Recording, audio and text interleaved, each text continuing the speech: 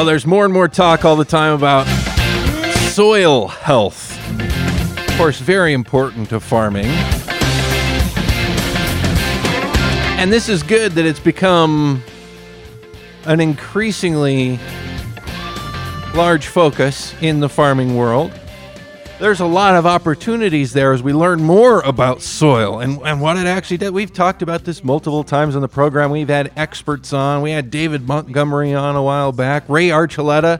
I think I had to take the week off recently and reran actually a really good best of episode with Ray Archuleta, the soil guy with NRCS. And, there's folks across the country talking about the things that farming can do actually to sequester carbon, to grow more food, to help their bottom line, to protect the environment, all these incredible things that we are learning that we can do with soil. And biochar is one of the things that we're hearing about more and more. What is biochar? And where does it come from? How's it produced? And how could it be used? And what could it really do to help soil? And I understand there are other things that biochar can do as well. So we're going to find out this morning. Welcome back to the Farming Show. Dylan Honcoop here on KGMI News Talk 790, as long as the Save Family Farming podcast on SoundCloud. Our sponsor, Pape Kenworth Northwest on Iowa Street in Bellingham. Thank you to them. Hats off to those folks for supporting this program. Joining me right now is a guy who's been researching and writing on this issue and many others, Jack Petrie, a local author and researcher on agricultural and forestry policy issues, freelance writer. You can read his stuff in publications from across the country and beyond. Jack, welcome to the program. So explain, what really is biochar? How do you define it? Okay, well, to use everyday terms, non-scientific, biochar is represented by the black chunks remaining when biomass, which can be wood or brush, grasses, canes, manure, other organic materials commonly found on a farm or elsewhere, is charred throughout but incompletely burned. If you have a campfire and you throw a shovel of dirt on it and dig it up a while later, you've probably got biochar. So basically charcoal, or what's the difference between biochar and charcoal? Okay, the difference is that biochar is basically a generic term for a charcoal-like product used for biological purpose as opposed to the generation of heat. So it's created by a process called pyrolysis, and essentially it's heating organic materials to a chosen temperature or whatever, but they're not completely burned. So there's maybe not that much difference between biochar, so to speak, and full-on charcoal, except for charcoal's meant to be relit and burned, whereas biochar is ground up, introduced into the soil, and is never fully burned. It's burned in an oxygen-starved environment. So basically it's, if I understand charcoal, and thus similarly, very similar product from the way you're describing it, biochar, it's basically the carbon from, like you said, an organic, a plant matter. The thing I think we think about most is wood, and so it's all the other stuff burned out of it, and what's left is the carbon, right? Is that kind of the composition of this stuff? But what's burned out of it are volatile organic chemicals, the things that you see when you see a flame coming off of a fire. But when you heat organics in an oxygen-starved situation, you get kind of it's an irreversible thermochemical decomposition of the organic material in the absence of oxygen. And so if you try to relight biochar, you're not going to get a relight, where with charcoal it's not fully burned. It's Right. just partial. But this is basically, and I need you to explain what the benefits of this are. But basically, it's because it's carbon that can be put into the soil, right? And that's how you said people are grinding this stuff up and putting it into soil. Explain what it's doing, why it's so many people are talking about it. Okay. Well, what happens is when biochar is heated to a chosen temperature, it doesn't give up most of the carbon in the whatever organic material is being burned. So most of the carbon remains in the biochar. So when you introduce it into the soil, you're introducing the largest part of the carbon that was in the original substance into the soil as well. But what heating it in the oxygen-starved environment and not overheating it leads to is a huge surface area within the biochar. So when you put it in the soil, it wants to reach out and grab anything around it, and more or less, you might say, suck it into the voids that are left in the material after the pyrolysis process is done. So what happens is it will bind to things like heavy metals. It'll bind to potassiums, all sorts of materials, and by binding to those, it binds them for thousands of years. They've found 8,000-year-old deposits of biochar in the Amazon, and it holds those materials for a very long time. But in the case of things like nitrogens and potassium and things like that, it will release them on a slow basis. So, for instance, if you spread it on a field where you've been spreading fertilizer, when you spread fertilizer, much of the nitrogen and such is lost. Biochar will bind to it and then release it slowly, so you get more use out of your fertilizers. So the most common use of biochar so far is as a soil amendment for high-value fruit and vegetable crops. It's heavily used in greenhouse and nursery operations because the cellular structure will soak up water, which rather than evaporating, is slowly released back into the soil. So essentially it binds itself to a huge range of things. It's almost, when you're talking to people about what it can do, you almost sound like a snake oil salesman. Because it can do so many things. Exactly. It's even been shown to be usable in, for instance, there's been a recent E. coli outbreak from soils in Salinas, California, and they're actually doing tests down there because it seems to be able to bind the molecules and all that sort of thing that eventually lead to E. coli. So there's a huge range of things it does, but mostly it's because it will bind to things and then release them very slowly. But carbon stays in it virtually permanently. So, for instance, in our forests, instead of having to burn off all that wood that you see after a harvest, if it's turned into biochar, you wind up with a soil amendment and instead of when you burn that stuff, all of the carbon goes into the atmosphere as a greenhouse gas. If you turn it into biochar, it stays in the biochar, goes into the soil, and provides a beneficial use. Jack Petrie is with us. He's a Bellingham-based author and researcher talking about biochar with us here on the Farming Show this morning. Dylan Honcoop with you here on KGMI.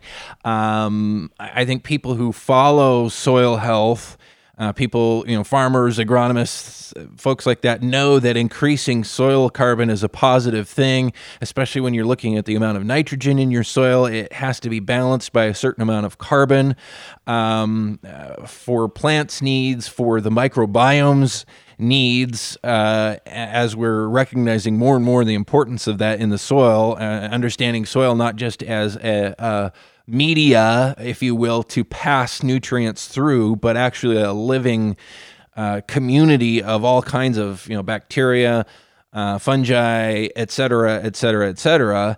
And carbon is a part of that recipe and can also be an issue in intensively farmed soils where carbon can be depleted from soil and can be healthy to bring that back in. What kind of results are people who are using this seeing? What's the direct, immediate impact on their crops? Well, typically people are reporting really good impacts, partly because the use of biochar allows fertilizers and all that sort of thing to be more efficiently applied. So in general, results have been really good, and the Department of Agriculture has done over the past 10 years or so, which is sort of the time in which biochar is suddenly coming to the fore.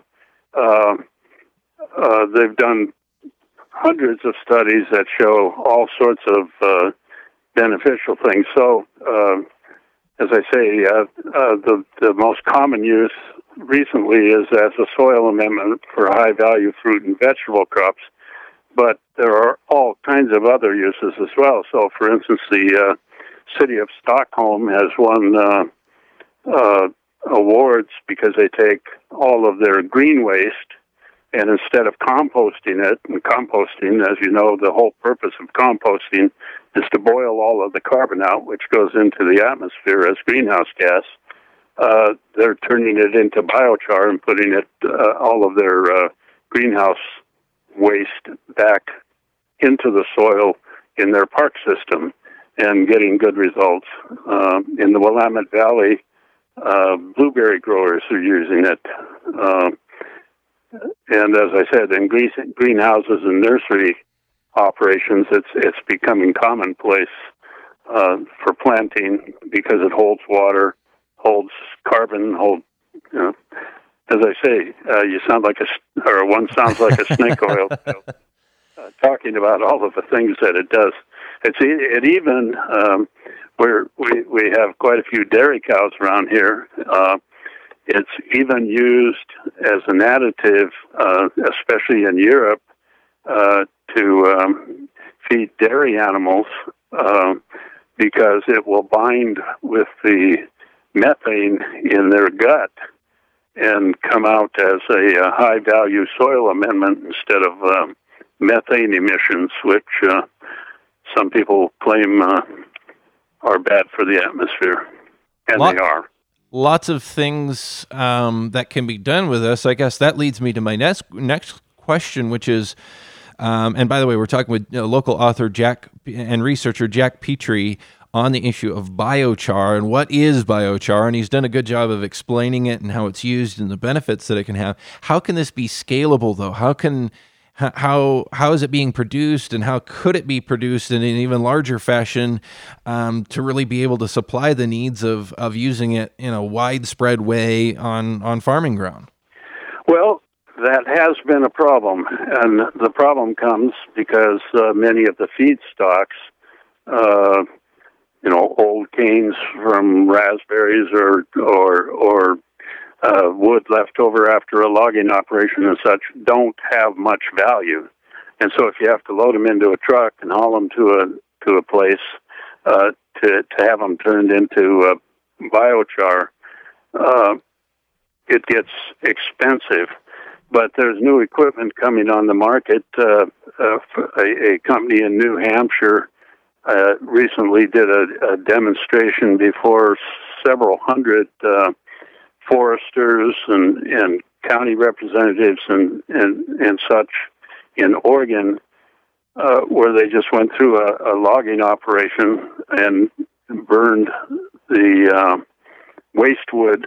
You've all seen stacks of waste wood after a logging operation. Slash piles. Slash piles. Well, they dump them through a machine, and they can do about 20 ton a day of biochar right on the site of the logging operation. Wow. And that has two benefits. One is it can be spread right there and return nutrients to the forest.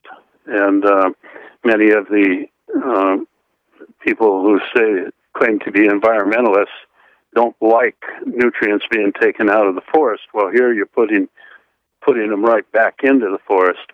Or it can be sent to a processing facility, ground up, and in this case, it was used for blueberries. So that has been the problem, but the equipment is beginning to catch up with the need. The other problem is there's just not a large realization of what biochar is and how much and what it can do, and as is the case with almost anything new, it takes time for farmers and such to learn that they can rely on it.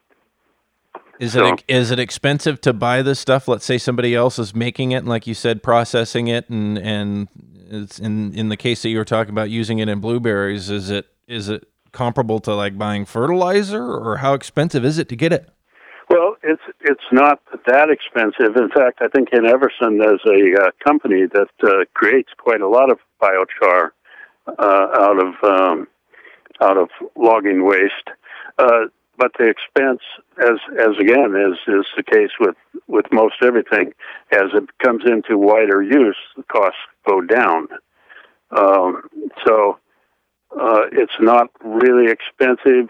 That's been one of the problems. It's possibly not expensive enough because then creating the biochar it has to be done at a cost that works economically. But I think there's kind of a general thought, and governments are promoting the thought that costs will come down as more use takes place. So it is being produced here locally? Yes, I believe in Everson there's a company, I forget what it's called, Black Owl or something like that. Mm-hmm. Yes, it's being produced across the United States and has been for quite some time. And in Europe, it's a much bigger thing. Europe tends to be more willing to accept, primarily for regulatory reasons. European governments will accept things that take a much longer time to come to the market here, as can be seen in the medical markets and everything else. But in Europe, it's broadly used, and the markets, the commodity markets, are projecting double-digit growth for the next 10 or 15 years. I'm just checking the Googles here, and it looks like Black Owl. Is that the name of it? Black Owl Biochar? Right. The name of the outfit in Everson. That's pretty interesting. We should get in touch with them, bring them on the program here as well. We've been talking with Jack Petrie. Again, he's an author and public policy researcher on forestry and agriculture issues. He's published all across the country on a variety of works, chatting with us here this morning about biochar. Jack, thanks for filling us in, and it'll be interesting to see what becomes of this. As like you said, a lot of people just don't know about it or understand really everything that goes into it and what comes out of it, what the results are of the use of this biochar product. So we appreciate you taking the time to chat with us about it this morning. Not a problem, anytime.